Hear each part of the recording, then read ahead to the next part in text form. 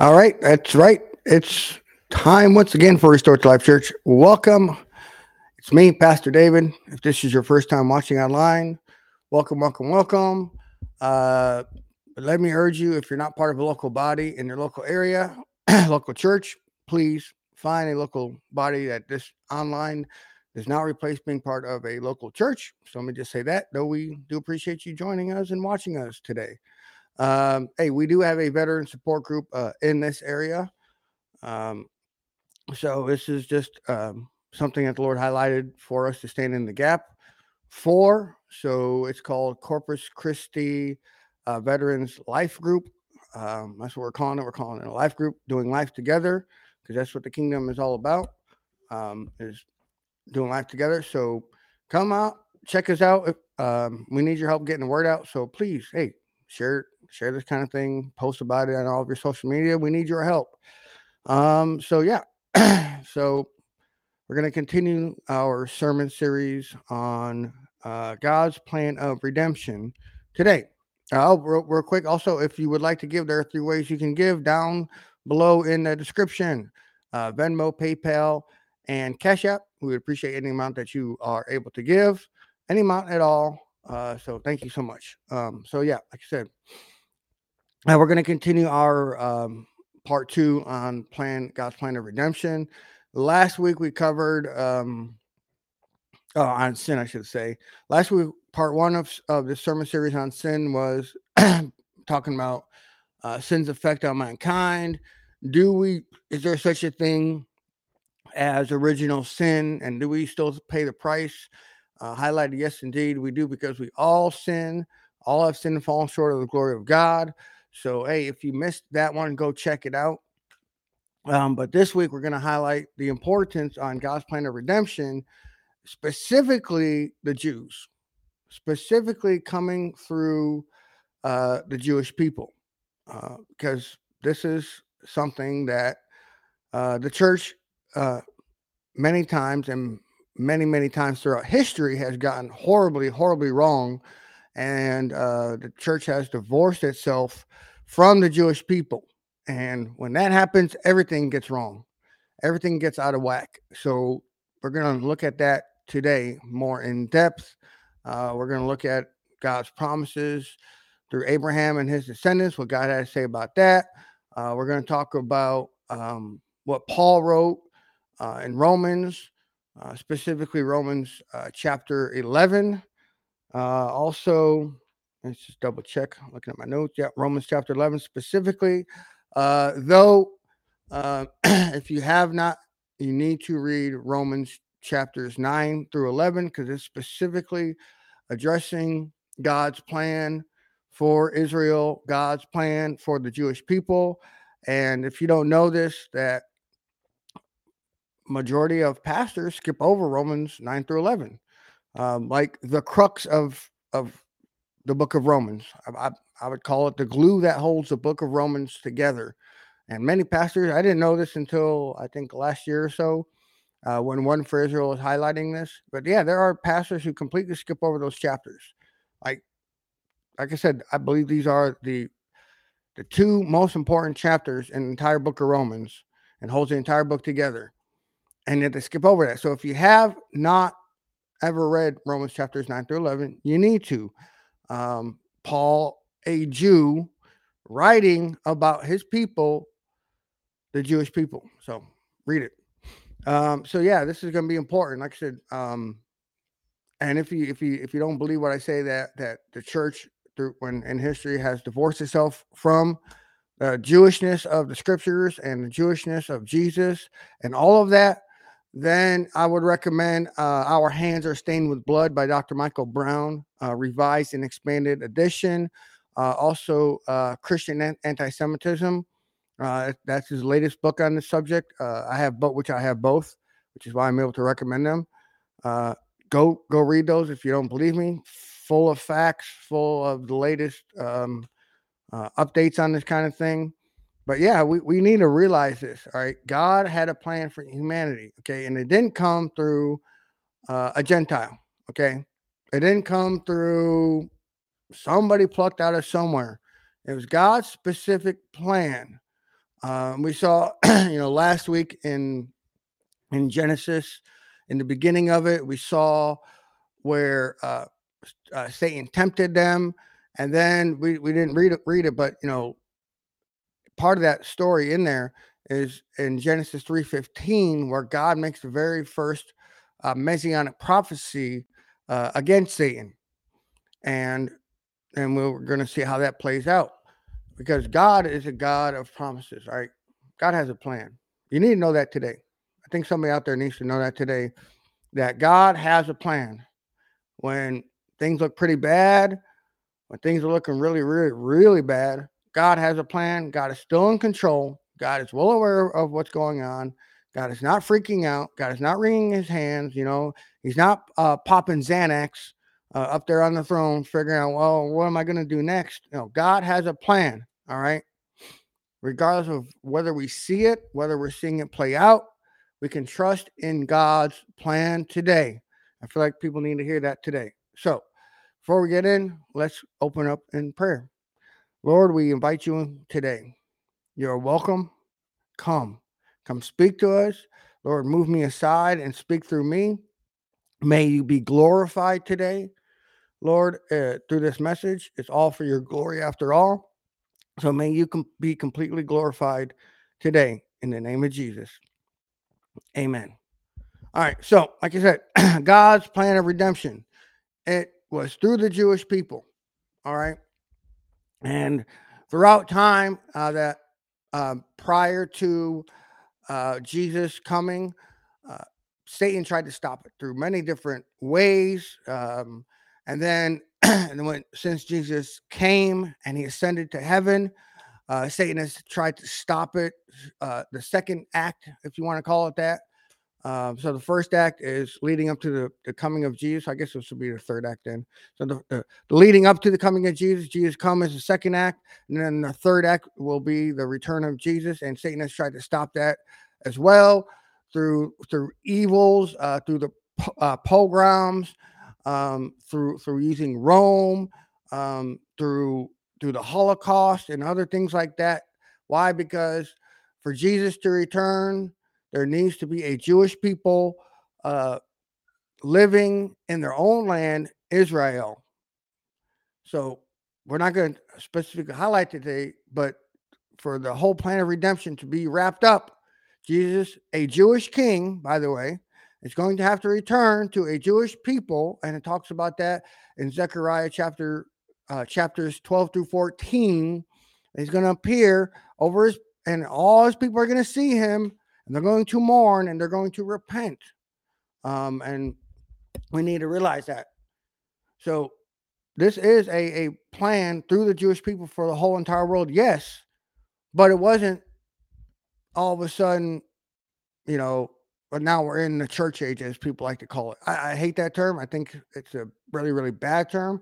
I personally think it leads to a lot of misunderstanding at the very least, or at worst, hatred of the Jewish people.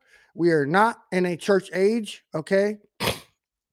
Yes, we are one body, Jew and Gentile both, but this is simply the age in which we live in, which is a new and better covenant. We can put it that way. I believe that's a better way to put it. But at the church age, suddenly now divorces the church from Israel, the church from the Jews. And remember, in Matthew, all right, Jesus speaking to a Jewish audience, right, says, "You will not see me again until you say, 'Blessed is he who comes in the name of the Lord.'" Who is he speaking to? He's speaking to the Jewish people. And when we divorce, listen to me, when we divorce the Bible, Jesus, the gospel, the apostles from their Jewishness, from its Jewishness, let me tell you, what we're doing is the exact opposite. We are not drawing the Jewish people. We are not making them jealous.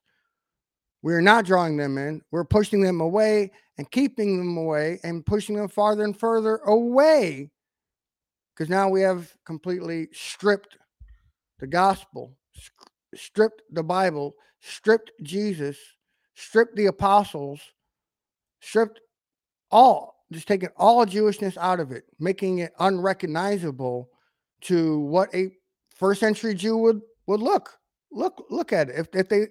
If a first century Jew uh, heard what many preach today, what many teach on today, would be unrecognizable to him. It would be completely unrecognizable to him. Why? Because we have so divorced. Now I'm not talking about like Hebrew roots. That's different. Like, oh, you must obey the law. No, we're not talking about that. We are literally in a new and better covenant. What I am talking about is zero Jewishness. Where you see the pictures and paintings of Jesus up there, right? The dude looks like a European white guy. You know, a guy born through Middle Eastern parent, a Middle Eastern mother in the Middle East, who looks more white than I do. Right? We see pictures like that, you know, like this, you know, of Jesus, and it's like that doesn't look like a Middle Eastern Israeli to me. It's crazy, and we don't see the dangers of this. But just to highlight, right? So today, that God's plan of redemption always came. He always had a plan. He had people separated for him, and the first man he spoke to about this plan, about a specific people that he would use, was a man by the name of Abram, right? Who would become Abraham. But in the first scripture is in Genesis 12, 1 through 3. So we have this guy, Abraham. Now, just to give you an idea of God's awesome redemption, right? Before this, we see it's in this passage elsewhere, where Abram was an idol maker, right? He lived in the land of Ur, right, which is in modern day Iraq. He lived there, and he I really need to get me a lectern, so my water right up there for me. Anyway, you know, they were idol makers. They made idols. They made graven images. So God just, in his awesome plan, takes a man that, you know, probably knew nothing about him, you know, takes this guy and says, hey, I'm gonna speak to this guy. I'm gonna call him out. I mean, it says right here. It didn't say that the Lord spoke to this guy through a prophet. It didn't say that he spoke to this guy through some other means. He spoke directly to him. Right? Verse 1. Now the Lord said to Abram, go from your country, your family, and your father's house to the land that I will show you. Now here's the crux. I will make of you a great nation. I will bless you and make your name great, so that you will be a blessing. I will bless those who bless you, and curse him who curses you, and in you all the families of the earth will be blessed. Did you catch that? In you all the families of the earth will be blessed. And we see later on where God makes a covenant with him, right? God also gives Abraham the sign of the covenant people, right? Circumcision. Now, besides the fact that I wouldn't want to be in Abraham's shoes when that happened, but, you know, as a guy, I just want, you know, but the point being is that this sign of physical circumcision. And then God makes also makes a covenant with him for a land covenant, a forever covenant. And we see this play out later on in the book of Genesis, where God puts Abraham into a deep sleep, right? He tells him to sacrifice some animals, split them in half. God puts him into sleep. He comes down, he walks between them, right, as a sign of a covenant. If you don't know why that's important, it's because in the ancient Near East, a covenant would be between two people. So both would pass between the carcasses of the animals and come out the other side, basically stating that if I break my word to you, right? If I break my word to you, may what was done to these animals be done to me. They were giving the other person the right to kill them if they broke their word. But notice that only God passed through. It was a one-way covenant, which means regardless what happened, the land that God showed Abraham would be forever, will be forever his covenant people of the old covenant. The Jewish people, the land of Israel, would be forever, regardless of what they did wrong, regardless if they disbelieved, if they disobeyed, and we know they did that. Regardless if they rejected Jesus himself, which they did, but still, it was a one-way covenant. God said it would be so for a reason. And then God goes on to confirm his covenant again through Abraham's son Isaac, and then Isaac's son Jacob, also Israel, right? His name was changed to Israel, right? In Genesis 28:14 and Genesis 26:24. So he reconfirmed his promises, from generation to generation, because God is a God of covenant. God does not break his word. God is not a man that he should lie. He won't change.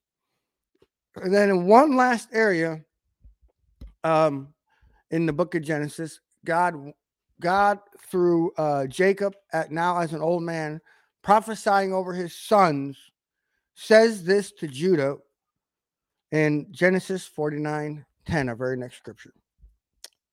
It says here, the scepter shall not depart from Judah, nor a lawgiver from between his feet, until Shiloh comes, and to him will be the obedience of the people. Did you catch that? Now, if you don't know, where do we get the word Jewish or Jew from? Is from Judah. Now it makes no difference between the kingdom of Judah and the kingdom of Israel. It makes no difference between that. That's legalism, and I'm not going to get into that, because the term is encompassing of all Jewish people now for all time. Is where we get that from. But Judah, right? Who came from the line of Judah? Yeah, Jesus came from the tribe of Judah. So this is yet another example of a messianic prophecy. And if you don't know that, now Jesus written these prophecies written about him in the Hebrew or Jewish scriptures, Jesus fulfilled over 324 messianic prophecies written about him in the Jewish scriptures, written by Jewish prophets, by the way, written by Jewish kings, by the way, just to give you an idea. So you can see the emphasis of the Jewishness of the Bible in it. So we come now to the Jew first, right? We'll see where Brother Paul highlights this. And this is important to know. And before we get into that, let me just highlight to you, right? Maybe some scriptures you may have not quite figured out, and that's okay. But Jesus came, right? He's walking around his earthly ministry.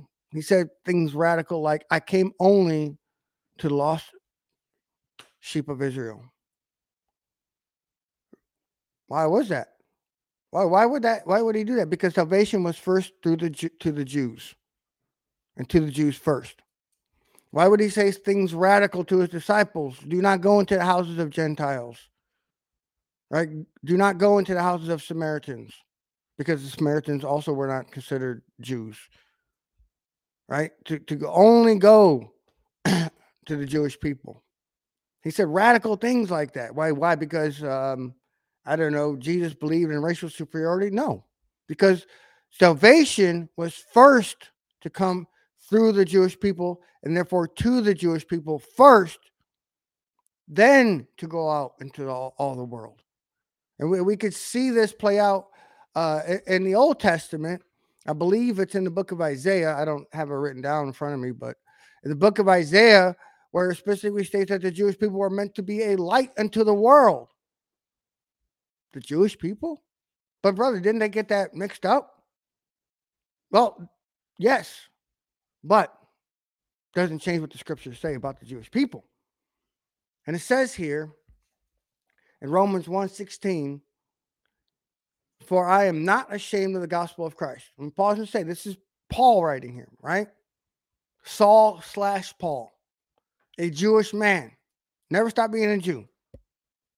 For it is the power of God for salvation to everyone who believes, to the Jew first, and also to the Greek or Gentile in here.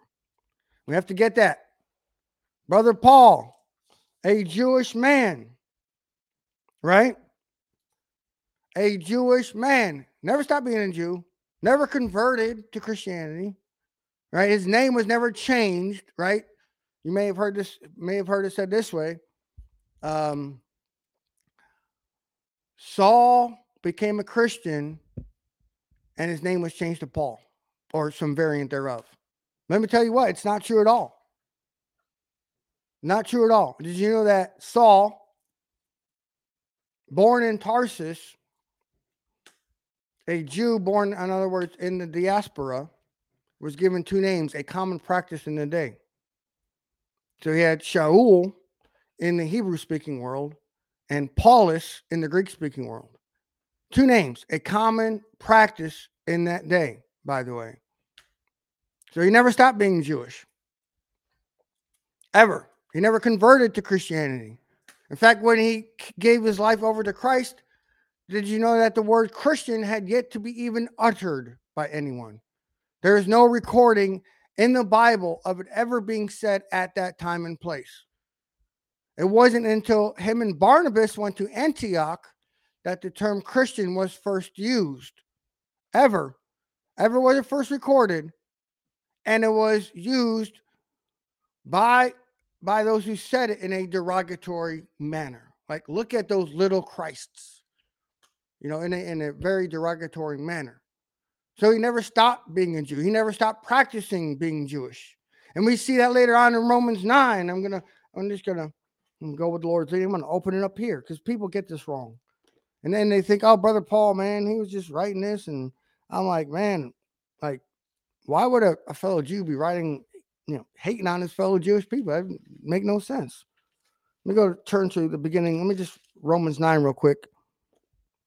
He says, I am speaking the truth in Christ. I'm not lying. My conscience testifies with me in the Holy Spirit that I have great sorrow and continual anguish in my heart.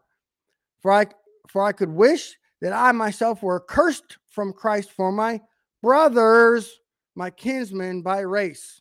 I think that makes it pretty clear, right? Who are Israelites, to whom belong the adoption, the glory, the covenants, the giving of the law, the service of God, and the promises. So Paul's saying, you know what? I wish if that's what it took for my fellow Jews to come to Christ, to be saved, I would rather be hellbound. If that's what it took, I would be hellbound to make myself a curse for Christ. That's how much Paul was grieving that his fellow Jewish brothers and sisters were not believing it. Just to give you an idea of the Jewishness of Paul. And in Romans 11 here, right, what else? Well, next set of scriptures in Romans 11, starting in verse 1, it says, I say then, so 2 chapters after Romans 9, has God rejected his people? God forbid. For I also am an Israelite, a descendant of Abraham, of the tribe of Benjamin. God has not rejected his people whom he foreknew. Okay, first off, that does not apply to predestination. All right, only those whom God says is going to be saved. Good luck for everybody else because you're on your own. No, it doesn't mean that. This is talking specifically about the Jewish people. God is not rejecting, but yes, oftentimes it is read like, I say then, God has rejected his people. That's oftentimes what it's read like. That's not what it says, but oftentimes that's what people preach on, that God has rejected his people, but he has not. And we need to make that abundantly clear because we cannot get this wrong. We get this wrong, we'll get our entire walk with Christ wrong. We get this wrong, we'll get preaching wrong, teaching wrong, prophesying wrong.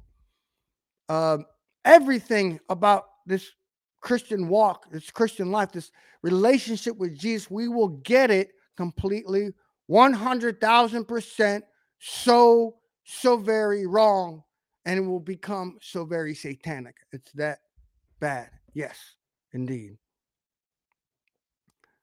Because, like I said, if you get Israel and the Jews wrong, you get the entire gospel wrong. I can't.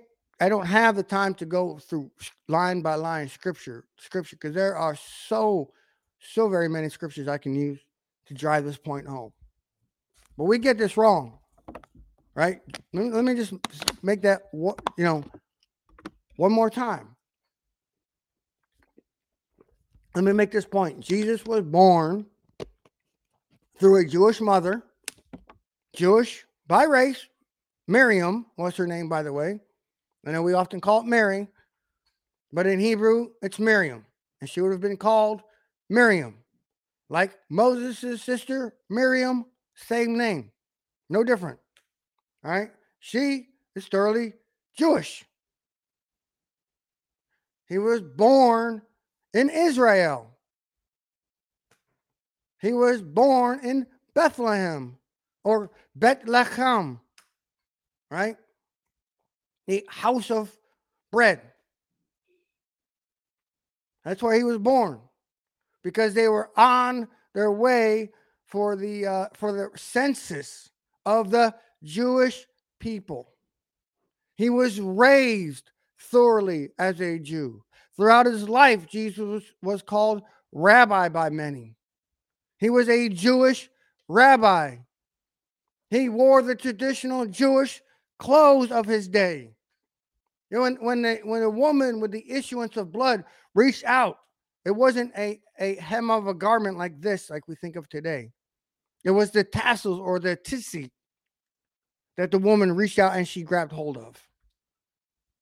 Right? We can read God's instructions to his Jewish people in the Torah, in the first 5 books of Moses, on what their garments are supposed to look like, and Jesus wore those. Jewishness. In Romans 10:1, it says here, I forgot to put on, I don't have it on the screen, I forgot it, but that's all right. It says here, brothers, my heart's desire and prayer to God for Israel is that they be saved. Once again, Paul, a Jew writing, in case you don't have an idea of the Jewishness of Paul, right? He states that he studied under Gamaliel. Gamaliel, a Jewish rabbi. Where else do we see that name at? In the book of Acts. When Peter and John are brought to appear before the Sanhedrin. Yes, the Jewish leaders of the day. Paul himself later on refers to himself as a Pharisee of Pharisees, a Hebrew of Hebrews.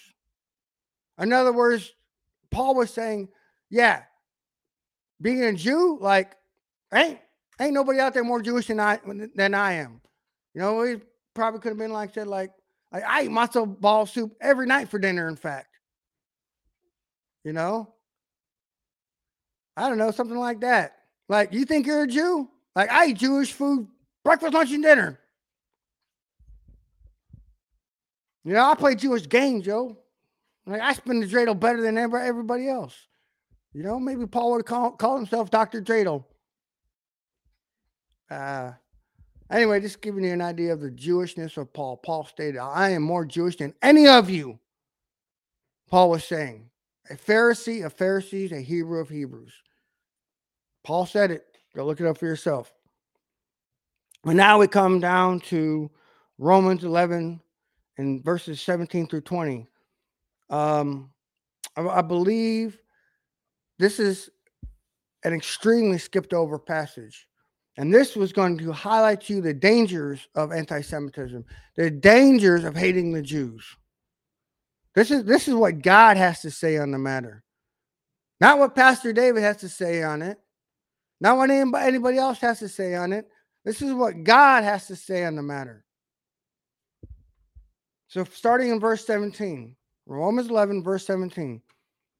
But if some of the branches were broken off, and you, being a wild olive shoot, were grafted in among them, and became a partaker with them of the root and richness of the olive tree, do not boast. Some of you need to repeat that. Do not boast against the branches. Who? The Jews. If you boast, Remember, you do not sustain the root, but the root sustains you. You will say then, the branches were broken off so that I might be grafted in. That is correct. They were broken off because of unbelief, but you stand by faith. Do not be arrogant, but fear. For if God did not spare the natural branches, neither will he spare you. Whoa. So if we get all high and mighty in our Christianity, in our salvation, right? In our denomination, in our whatever it is, divorced from the Jewish people, right? And now we believe these crazy things, right? Oh, those Christ killers out there. Like, no. I think I've already highlighted that all the apostles, all 12 of the original apostles, were Jewish. Okay, they had no part in killing Christ, right? But we put things out there like that, right? We believe that in the church as a whole, not everybody, but believe me, in a bigger portion of the church than you probably imagine, think that it's preached and taught things like, well, the Jews are now cursed forever, because of deicide or killing God, as if somebody could kill God anyways. By the way, Jesus said, right? He said, I lay down my life. He said, you don't take my life from me. I lay it down willingly. Remember that. Nobody killed him. Nobody took his life. Christ gave it up willingly for the entire world, Jew and Gentile alike. Let's not forget that. But many times, and through a bloody history, it's preached and taught those Christ killers, they're cursed forevermore. Oh, the evil of that statement. The evil perpetuated by that statement. Such things, just fast forwarding up to the time of the Crusades, when the Crusaders would marched off for the Holy Land, right? To confront. And they were like, you know what? While we're on our way to the Holy Land, we got some evil people in our own backyard, those Jewish people. So along the way, yeah, we're gonna kill them too, by the way. Yeah, how evil is that? And then when they went to quote unquote, liberate the Holy Land from those evil Muslims, they were like, oh yeah, those evil Jews are there as well. So we're gonna do the exact same and treat them both equally evil, by the way. Yeah, those type of things, if you didn't know that. Where the Crusaders would march around a church that was on fire, with Jew and Muslim both locked in there, while it was burning, singing hymns to God while doing it. That's how evil it is. And I don't even have time to go into all the examples from history. I don't have time to quote from Chrysostom, the golden tongue, whom many venerate. I don't have time to do that. I don't have time to go into all of that history, but it's there. This is the evil that's perpetuated. And the sad thing about it today is that anti-Semitism in the church is rampant. That's the sad fact about it. We're in a day and age, the quote unquote age of enlightenment. Therefore, we could put it so, in the age where we should know better, we don't. We don't. But yet we want Christ to return, right? We shout from the pulpits, Maranatha, all the while preventing it from happening. All the while pushing the Jews out and out and out. We think we're part of salvation. I just read to you here. This is the dangers of hating the Jews. Remember, last verse again, verse 21. It says here, for if God did not spare the natural branches, neither will he spare you. Yes, indeed. God will not spare you if you hate the Jewish people. Not to mention the other parts of the Bible talk about how wrong it is to hate another person, period, who they are, whomever they are, whatever they have done, whatever race, background, criminality, sin, you name it, it is dead wrong. And now hate, by the way, hating other people is equal to murder. Remember that. Brother John in his first epistle talks about that. How wrong it is to hate our brother. Who's our brother besides the Christians or sister? The Jews. Never forget that. Never forget that.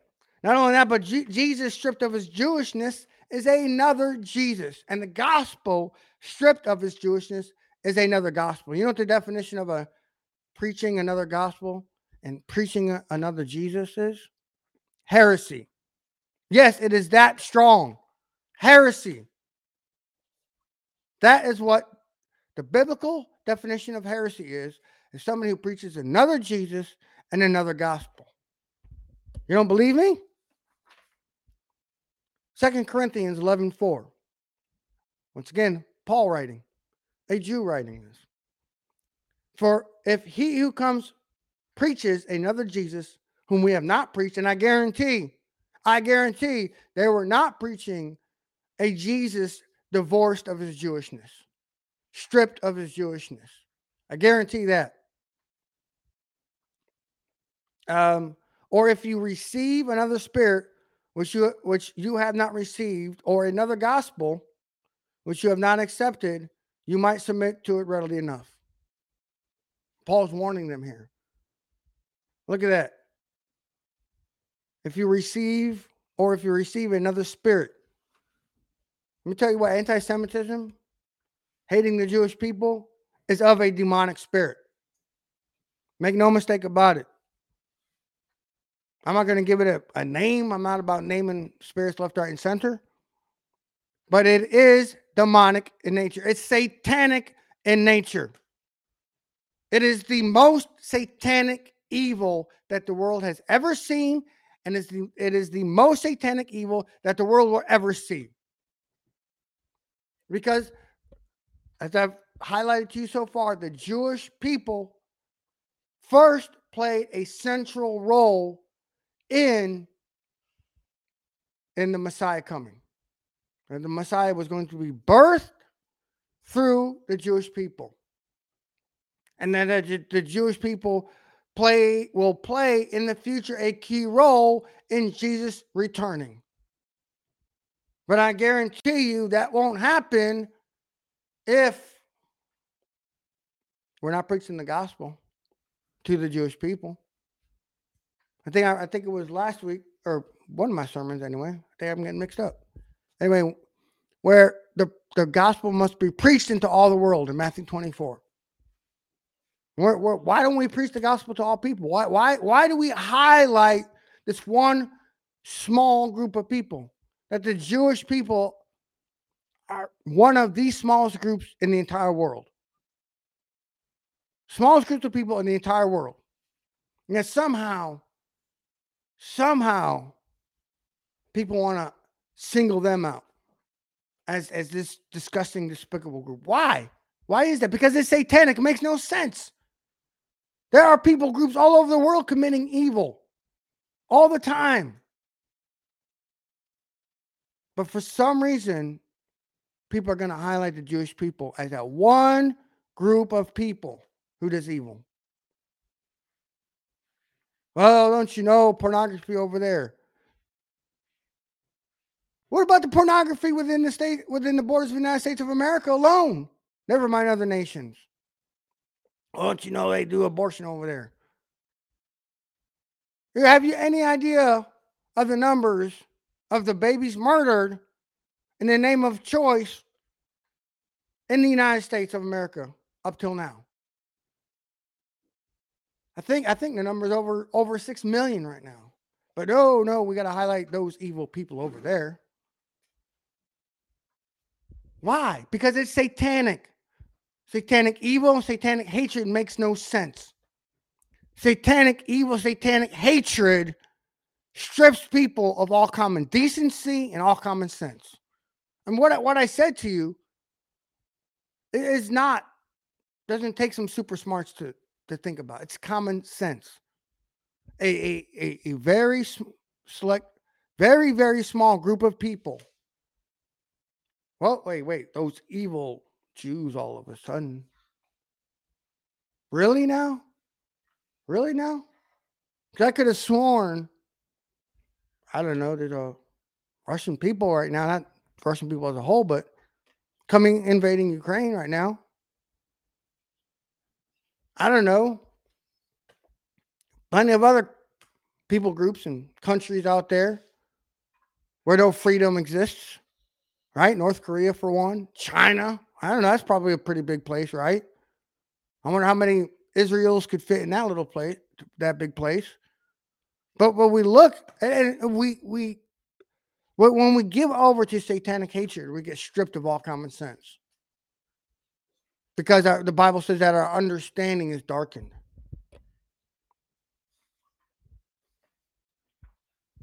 That you cannot strip Jesus of his Jewishness.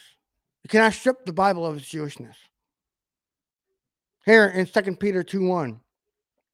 But there were also false prophets among the people, just as there will be false teachers among you, who will secretly bring in destructive heresies of another gospel.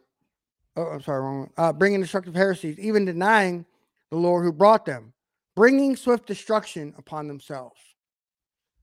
When we deny a Jewish Jesus, we are denying Jesus himself. We are denying the Lord himself. That's what we're doing when we make Jesus. We're literally making him into a God of our own image. But that's what we're doing. So here's some fast facts as we start to wrap up. Here's some fast facts, in case you still don't get it. Did you know that it was 10 years before the first Gentiles were grafted in? Did you know that? So between Acts 2 and Acts 10, or the outpouring of the Holy Spirit at Pentecost, and Peter going to the house of Cornelius and his family being saved and baptized. Do you know how long that was? 10 years. That's right. 10 years. I don't know why it took 10 years. That's not my plan. The point being is it was 10 years of the way, or Christianity being a thoroughly Jewish sect. A Jewish sect no different than the Sadducees, the Essenes, or the Pharisees. And they were just another Jewish sect at the time. They were Jewish believers. So when people say stuff like Paul was killing Christians, is not true in the least. He was killing his fellow Jews, by the way. The very first martyr, a Jewish man named Stephen. So 10 years. For 10 years, it was a thoroughly Jewish sect. It was seen as another Jewish sect. Also, that the first to receive salvation at the day of Pentecost were 3,000 Jewish men, women, and children who were there for a Jewish feast. So when people say that the church was birthed at Pentecost, I don't know where they get that from, because it was 3,000 Jews redeemed for the kingdom of God. 3,000 Jews, where you can make the analogy where the curse was reversed. The curse at Sinai, where 3,000 of them were had to be wiped out, and 3,000 of them were redeemed. That's right. Yeah, I already said all that. So yeah. So I hope I've highlighted this redemption. So in other words, as this is about sin, this is about, I said, the plan of redemption. That the plan of redemption, that the Jews are central to it, and that we who are not Jews cannot cannot toss it to the side. We cannot. All right, we simply cannot. It's not the Bible. It's not the gospel. It's most certainly not Jesus. Right? We see other places in the Bible where Paul talks about one new man. No, he didn't say just Gentile. The one new man was supposed to consist of Jew and Gentile alike. So how are we supposed to fulfill God's plan in his word when we strip it of its Jewishness and we make it into whatever we like and we cut out and ignore the places? Pastors, stop skipping over Romans 9 through 11. Stop it. If that's you out there, you need to stop it. You need to repent and you need to read it. Stop preaching on Sundays that all of Scripture is God-breathed and profitable. Stop preaching that when you don't believe it. If you don't read all the Scriptures, if you don't apply all the Scriptures, then stop preaching it. Not until you repent. As shepherds, we have a responsibility to properly shepherd our flocks. And that involves knowing the Scriptures for ourselves first and foremost. We can't give out what we don't have. If it ain't in us, we can't put it out. Remember that. So remember that. I know you're probably like making hand gestures over here. Like, what are you doing over there? Don't worry. It's a secret. It's my secret society. I'm kidding. So I'm going to ask you if this is you, if this has highlighted something in you. You know, maybe something about what I said today really just riles you up and angers you up. Good. Because that means there's something in you that needs to get out of you. That means there's some sort of Jewish hatred in you that you need to repent of and get out of you. If it stirs you up, if you're angry, like, brother, man, what do you mean about that? I don't think that's true. Well, I don't agree with that. I didn't ask you to agree with me. I asked you to agree with the very word of God. The very word of God that you most likely claim to abide by and hold in such high esteem, and yet strip it down to something that was never meant to be. Did you know that minus Luke, and I'm not exactly sure who John Mark, if he was a Jew or not, probably not, minus those people, the rest of the authors of the entire Bible are Jewish people, by the way. So out of 66 books of the Bible, right? So we have Luke, who wrote Luke, who also wrote Acts, and probably the book of Mark. Those three, so 63 books of the Bible were written by Jews.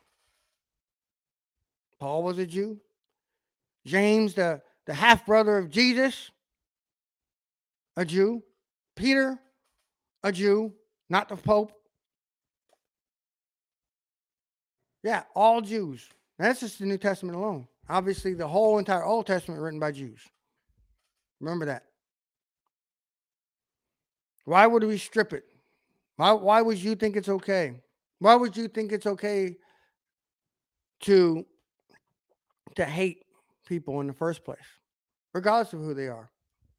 I'm asking you to repent today, if that's you. And if that's not you, praise God, and I thank God for you. And I thank God that if this message pricks something in you, makes you uncomfortable, probably got that little bit of anger right there. I'm asking you to come to God today. And I'm asking for you to repent of hating the Jewish people. You can't be saved and hate the Jewish people. You can't be saved and hate people, period. Can't do it. We come to God today? Will you let him? Will you let him circumcise your heart? Will you let that happen today? If you're going to let that happen today, then please, by all means, come to God. Pour out your heart before him. Don't put it off. Don't do that. Believe me, there's things in every single person that God needs to cut out. But that being said, there are some things that are just completely inexcusable and God will never excuse. One of those things is hating people. God will never excuse that. Not, just come to God today. Do it. You won't regret it. Let God correct you. Let him chastise you. Let him prune you so that you will bear much fruit for the kingdom of God. If you want so bad for Jesus to return, if you're crying out Maranatha, then start and start being part of that. Be part of spreading the gospel to the Jewish people. I don't know any Jewish people. Well, you know what? That's okay, because there are groups that you can give to that promote the gospel. Because it's one thing for me to say, hey, come to God. And it's another thing, let's take action. Let's partner together. Chosen People Ministries is one. You can give to them. They operate primarily here in the United States of America. Then you have one for Israel, who primarily operates in Israel, right? Both people ran by Jewish believers in Jesus who are wholly committed to spreading the gospel to the unsaved Jews. Those are just two organizations. There are others. Together for Israel is another one. Once again, ran by a Jew. Imagine that. Scott Volk. So VOLK, Scott Volk. You can give to his organization. You can give to Dr. Michael Brown on Ask Dr. Brown, who is a Jew himself and who has been called, and I would call him the foremost Jewish apologist in the world today.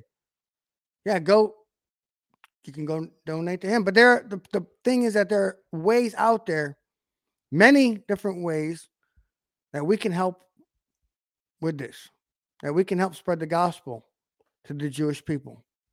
Amen. So I'm going to end that here today, and we'll continue this sermon series next week. It's probably going to go on, not 100% sure, but most likely at least for 2 more Sundays before we move on to the next. All right. So that we're out here for today. Be blessed in the name of Jesus Christ. Amen.